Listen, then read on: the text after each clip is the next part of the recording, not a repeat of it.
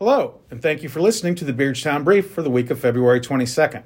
On Monday, middle school boys basketball is traveling to Triopia, and middle school volleyball is hosting Riverton. On Tuesday, high school boys basketball is hosting Pikeland, and high school girls basketball is traveling to Pikeland. On Wednesday, middle school boys basketball is hosting Southeastern, and on Thursday, middle school volleyball is traveling to Triopia. On Friday, high school boys basketball is traveling to Illini West. On Saturday, high school boys basketball is traveling to Brown County, but high school girls basketball is hosting Brown County. As a reminder, you can watch all of our home athletic events on the Facebook Live Beardstown Athletics page. Today we have Maxwell Avase with us to talk about his music appreciation class with Mrs. Skinner.